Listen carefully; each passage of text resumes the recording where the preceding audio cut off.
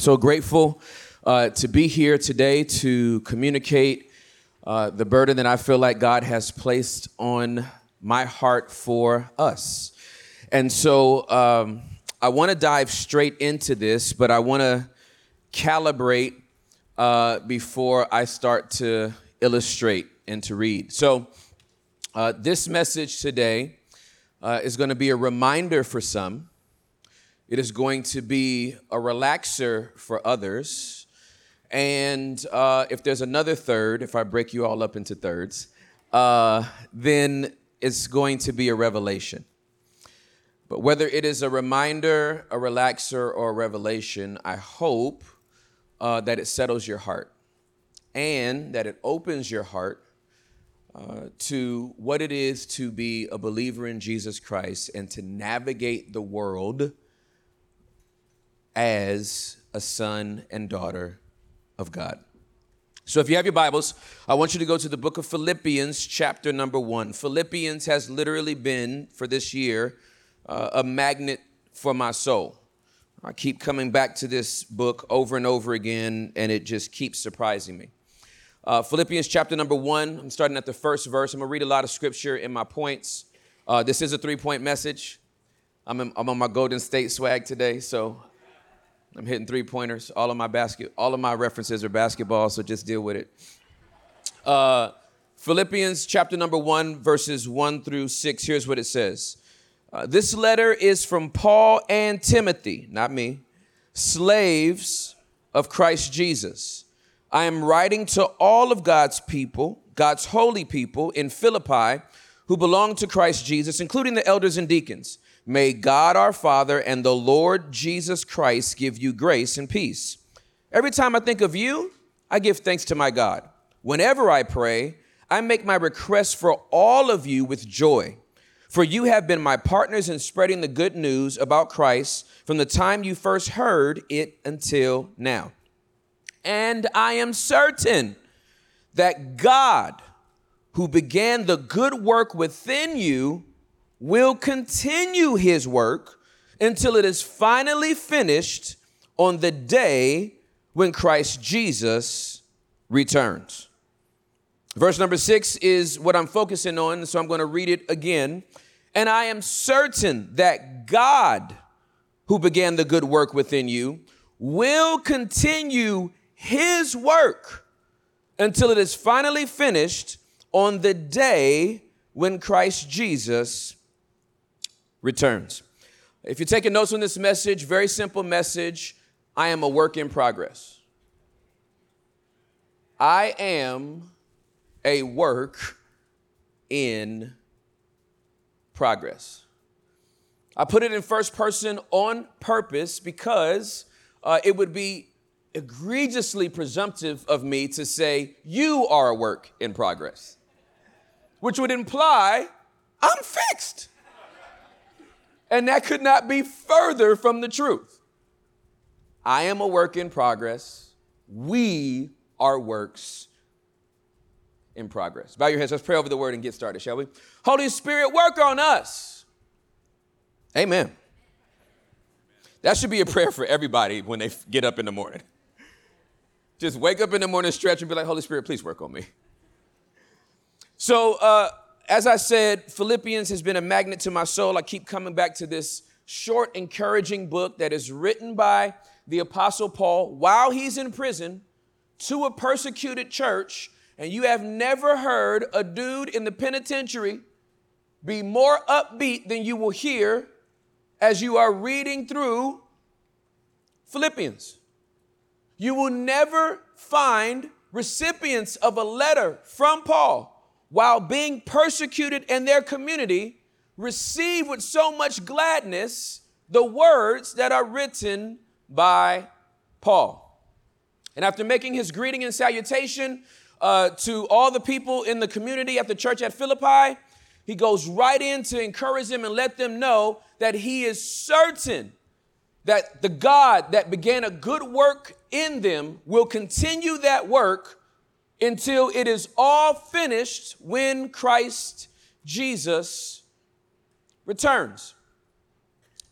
And it got me thinking of how brilliantly simplistic this statement is, and what a reminder for all of us this scripture is.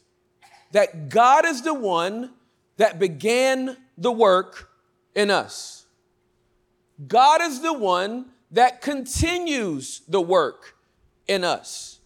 And that work will not be finished until Christ Jesus returns. So I have 3 points to this message, and they are regular points. Be forewarned. I'm a very simple man. I'm a very basic dude. So all my points have to make sense. They have to be simple, at least to me. So point number 1, please write this down. First, no duh. God began the work. Some of us need to be reminded today that it is God that began this work in us.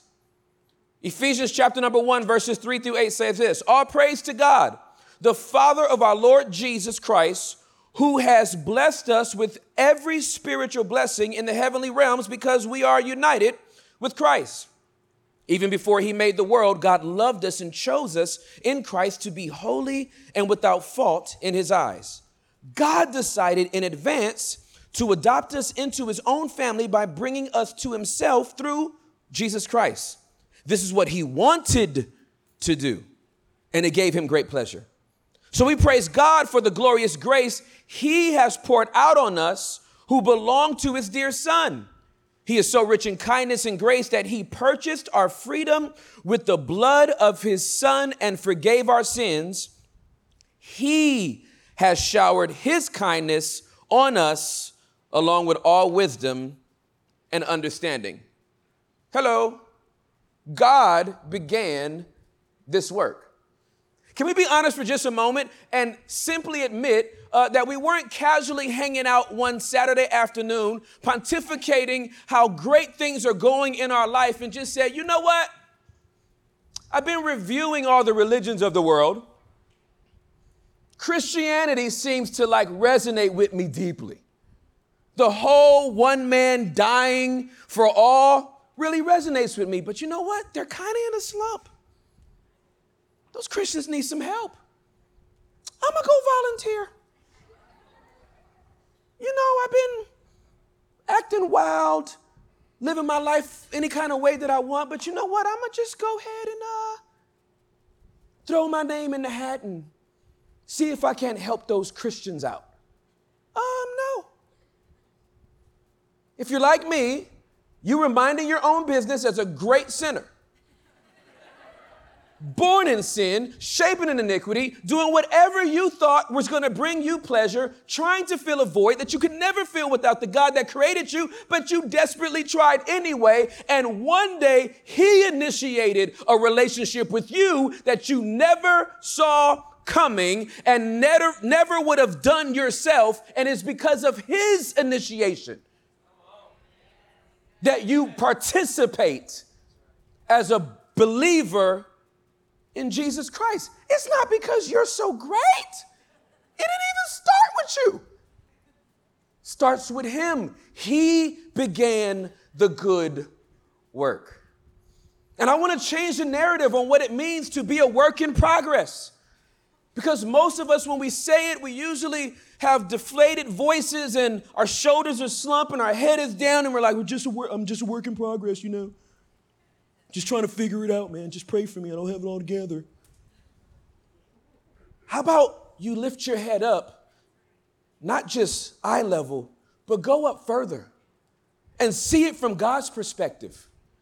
That while you were minding your own business, he was like, ooh, you. Oh, my God. Oh, my me. You. I would love to have a relationship with you. And so I'm going to start bothering you. I'm going to start messing with you. Out of all the people in here, I'm just going to focus on you. That's what it's like for God to initiate a relationship with you, he begins the work. Zechariah chapter number 4, verse number 10 says this: do not despise these small beginnings, for the Lord rejoices to see the work begin, to see the plumb line in Zerubbabel's hand. This has always been a verse that has encouraged me because I love to see stuff begin. I get excited when I see stuff start. When I see the start of something, I get excited because I know God gets excited.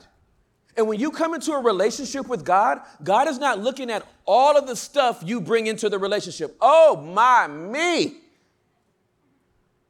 There's a lot I got to deal with here. A lot of trauma, a lot of baggage, a lot of addictions, a lot of family hurt, a lot of rebellion, a lot of bad thinking. Oh, man, I got my work cut out for me. No, you begin a relationship with him, he is like, oh, yay. Because I got the rest of time and then eternity to hang out with you. He said that I love to see the plumb line in Zerubbabel's hand. Now, a plumb line dates all the way back to Egypt over 4,000 years ago. And it's basically a string that has a weight on the end of it, and that's how they were able to measure structures exactly. Now, I want to let you know what your plumb line is as long as you're going to be on this earth. There should be a string in your heart that ends with the weight of this book. And this is your plumb line that measures you to see that if you stand up to it, is it exact? This is not about, oh, I think I'm just going to do what I want. And if the Bible kind of agrees with it, cool. If not, cool. Nope. The Bible's right and you going to be wrong.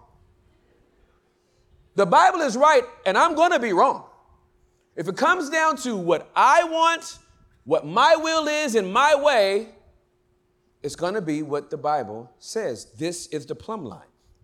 This is the anchor that should be dropped in your soul. This is why I got me a heavy Bible.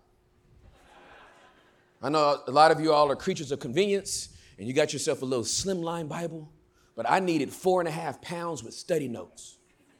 I do not have time to be going to 3 and 4 different books and then Logos. Give it to me now. Point number 2, please write this down. God continues the work. Not only does he start it, he's the one that continues it. Philippians chapter number 2, verse number 13 says this: for God is working in you, giving you the desire and the power to do what pleases him. So let's get this straight. God is the one that starts the work in us. He's the one that initiates the relationship with us. We open up our hearts and say, yeah. And then he goes, great. I'm going to continue this work in you. And 2 of the 3 words that he continues to work, 2 of the 3 ways that he continues to work in us is by giving us his desires and his power to do what pleases him. Just by a show of hands, because I love an honest church. Anybody beside me need God's desire and power to do what pleases him?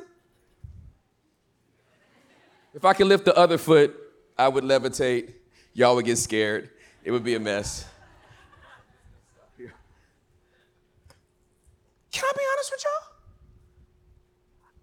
I didn't come into a relationship with God with the desire to please him. I didn't come into a relationship with God with the power to please him. I need both his desire and his power to do what pleases him. Because if he left it up to me, I wouldn't be doing none of this. I wouldn't be up here right now. Think I want to preach to you? I'm an introvert. Y'all are sucking me dry right now. Just by sitting there, observingly, attentively watching me. You're draining me, man. Don't know introverts want to be out here in front of people talking. His desire is in me, and his power is in me. His desire is in me. His power is in me to do what pleases him.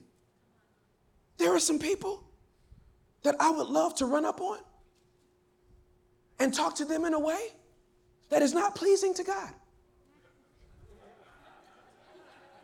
I promise you, that desire is strong.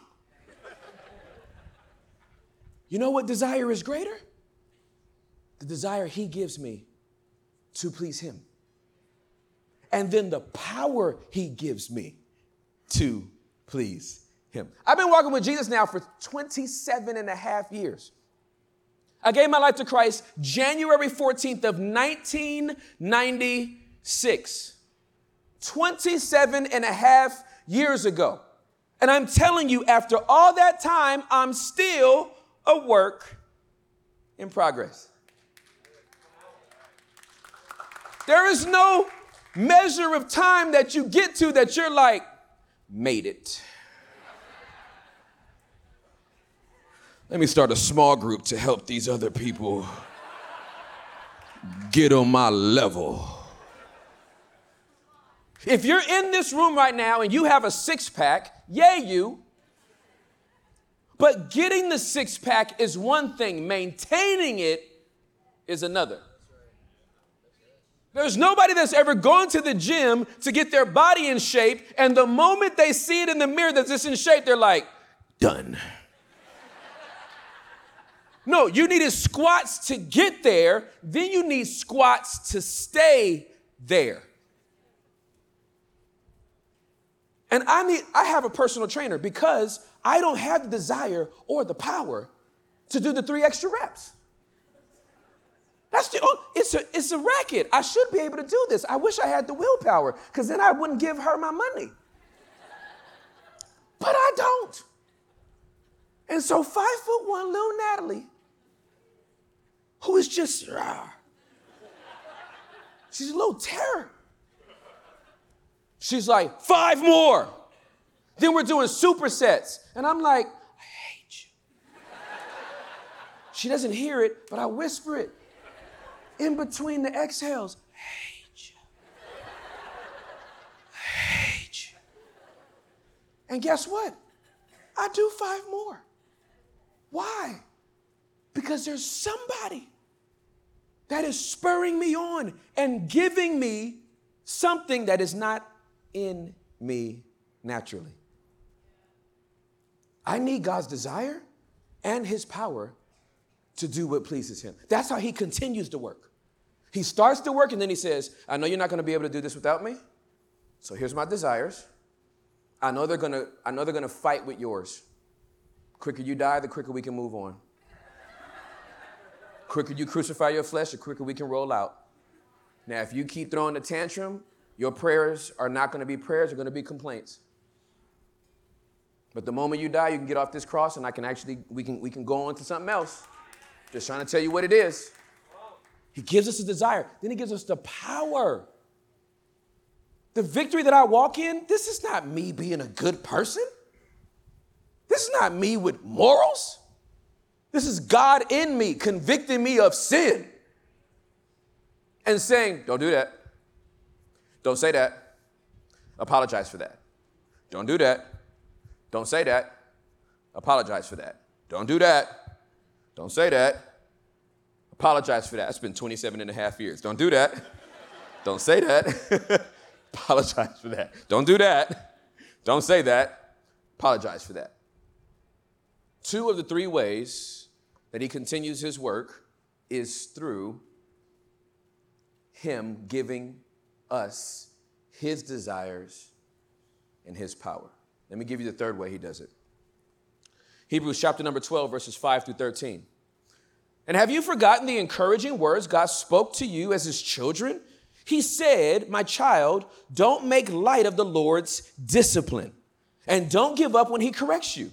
For the Lord disciplines those he loves, and he punishes each one he accepts as his child. Now let me stop right there because I know somebody's like, no, not my loving father. He's a good, good father. It's who you are. It's who you are. It's who you are, and I'm loved by you. It's who I am. It's who I am. It's who I am. You are perfect in all of your ways, including the belt.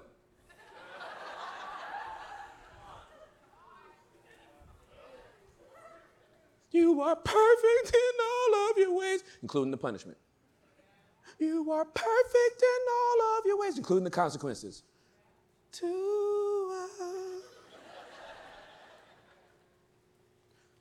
me just read the Bible.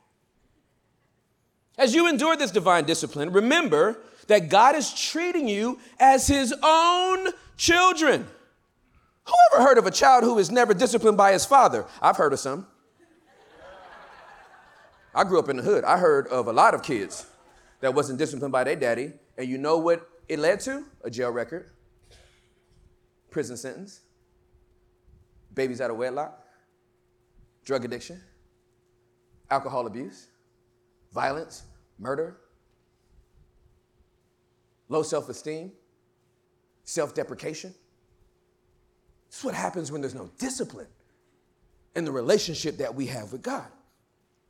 If God doesn't discipline you as he does all his children, it means that you are illegitimate and you are not really his children at all. Ooh, this is strong. Since we respected our earthly fathers who discipline us, shouldn't we submit even more to the discipline of the Father of our spirits and live forever? For our earthly fathers disciplined us for a few years, doing the best they knew how. But God's discipline is always good for us so that we might share in his holiness. No discipline is enjoyable while it is happening. Thank you so much for being honest, writer of Hebrews, who I can't wait to meet when I get to heaven. No discipline is enjoyable while it is happening. It's painful. But afterward, there will be a peaceful harvest of right living for those who are trained in this way. Now, let me just finish reading and then, I have so much in my head. So take a new grip with your tired hands and strengthen your weak knees. Mark out a straight path for your feet so that those who are weak and lame will not fall, but become strong. This is so good. So I told you that 2 to 3 ways that he continues his work in us is through giving us his desire and his power. And we love talking about that. The Lord's going to give me the desires of my heart because my heart is in alignment with his desires. The Holy Spirit empowers us. Woo! Pentecost Sunday last week. Woo! Power of God. Let's go. Discipline. No. The devil is lying. No. He loves me too much. He would never spank me. No. If you've never been spanked by your dad, you're not his child.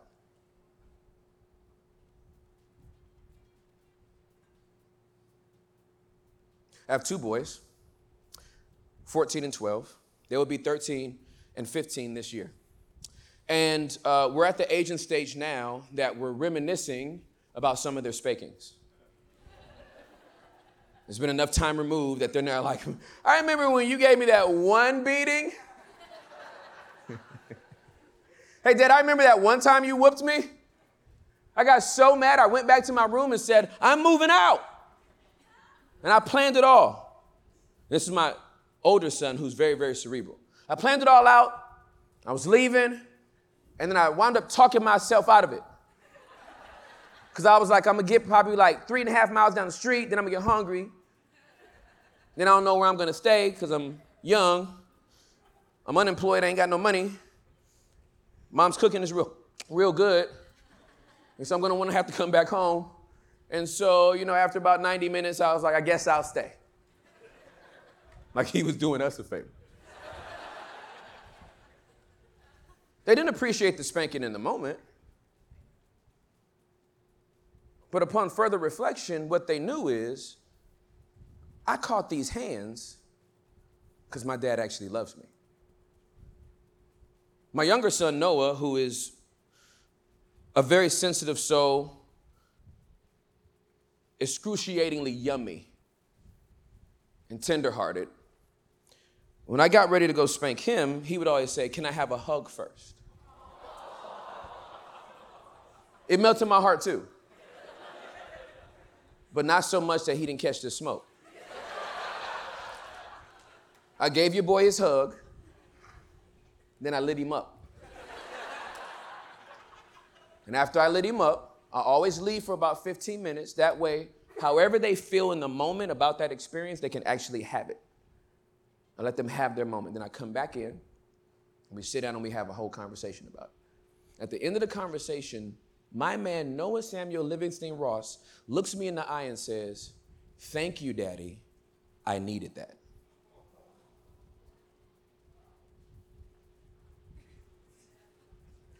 When's the last time you were able to take God's correction and thank him because you know you needed it? Now let me tell you when you wind up in the correction zone. When you ignore his desires and when you deny his power. Most likely you're going to feel his hand. And it won't be the hand of guidance. It'll be the hand of correction. But without that hand, you're not his kid. 27 and a half years, I can't tell you how many times I've been spanked. I can't even count them. And there are these loving taps. He doesn't crush me, he doesn't break me, but he loves me so much that he's like, I can't let you get away with that. I can't let you run up into my presence to have devotion time and not address what you did last night, yesterday, last week. You've been trying to ignore me and put worship music over it. But there was like a 7-second piece of silence before the next song came on, and I'm like, remember what you said? And you're like, dang it. We need to talk about that. And it's humbling.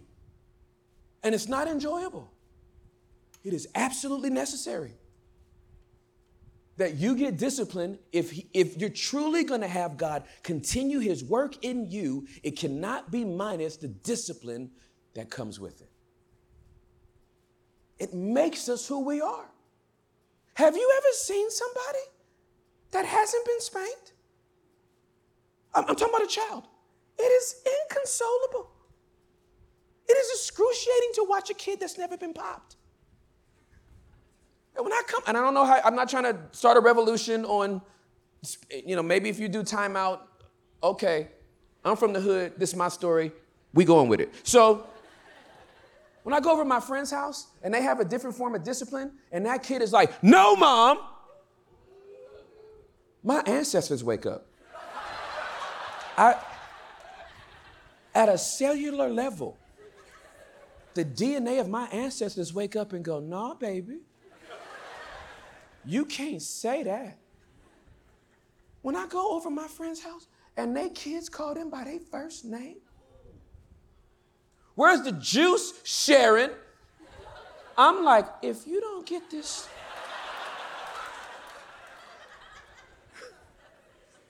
if you don't handle your business, Sharon, I will. It takes a village to raise a child. And today I am chief of the village.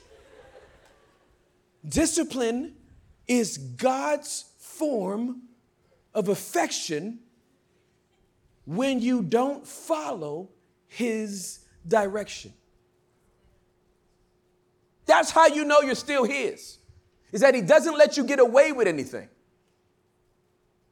I'm very, very scared of people that call themselves believers in Jesus and they can act any type of way and feel no shame about anything and have the nerve to say, I'm a child of God. And I'm like, your dad didn't tell you that you was mean? Like you got through 21 days of fasting and prayer and he didn't talk to you about your attitude? He didn't even sit you down to talk to you?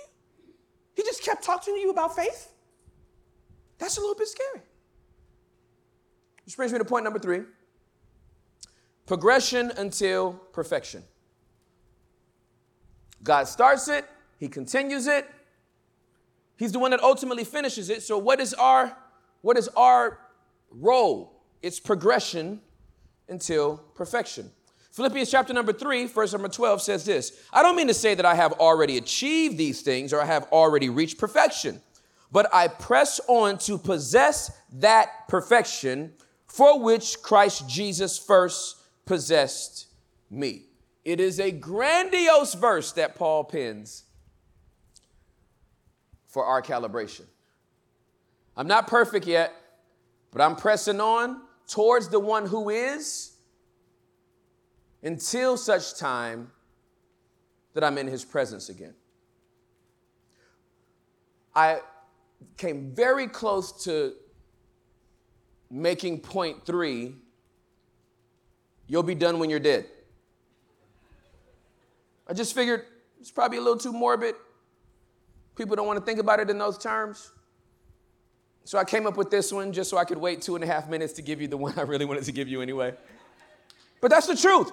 We'll actually be done when we're dead. I hope this helps every perfectionist in the room. I hope this frees and delivers every perfectionist in the room. When will you be done? When you're dead. What are we doing in the interim? Progressing.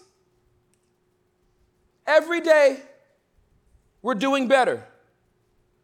We're not making excuses for any of our behavior. We're just acknowledging that as long as I'm here, I'm progressing. When I am in traffic and I get cut off, I'm reminded I'm still progressing. When I think I'm having a nice chat with Juliet and she says something that lands on me wrong and I want to clap back, I realize I am still progressing. When I want to send my sons off to a military school and bring them back when they're 30 years old, it lets me know I am still progressing. When I see stuff in the body of Christ that makes me upset and I want to speak out on it one way and the Lord says, do it another way, that lets me know I'm still progressing. I'm a work in progress. And so are you. But let's be reminded that we didn't start this. We ain't gonna even finish it. We're just giving our lives and opening up our hearts to the one who can. And if you can keep that at the front of your mind, you'll throw away your scorecard. You'll toss your winning streak. And you'll realize that every single day, I have an opportunity to be worked on by the God that chose to come into a relationship with me.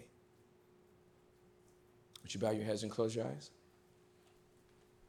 What is the Holy Spirit saying to you through this message?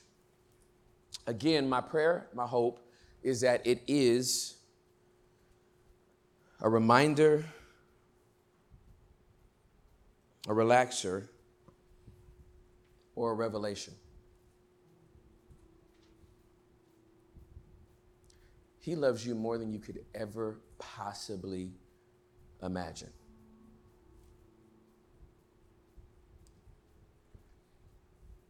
And he's not sitting up there with a scorecard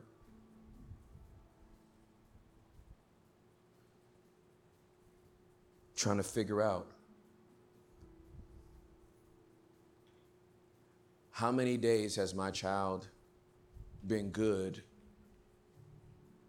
without having an incident, an accident, a mistake. Quite the opposite. He came into a relationship with all of us, one that he initiated. He said, I'm going to give you all of my desires and all of my power to do what pleases me. And on the days that you deny yourself access to that, or you don't open yourself up to the power of that, my hand knows how to bring you back into alignment Sometimes that's in the form of a chiropractic adjustment. Sometimes that's in the form of some discipline that stings. But I guarantee you the last 27 and a half years of my life hasn't been because I'm on a hot streak. It's because I've taken his desires, I've taken his power, and I've taken his discipline. And he's still working on me.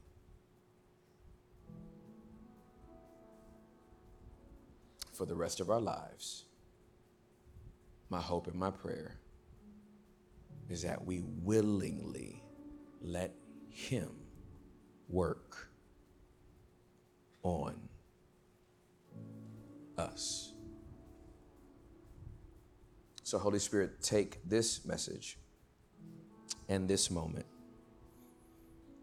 Let it be seed that is watered for you to get the increase. In Jesus' name, amen. I love you. Bye.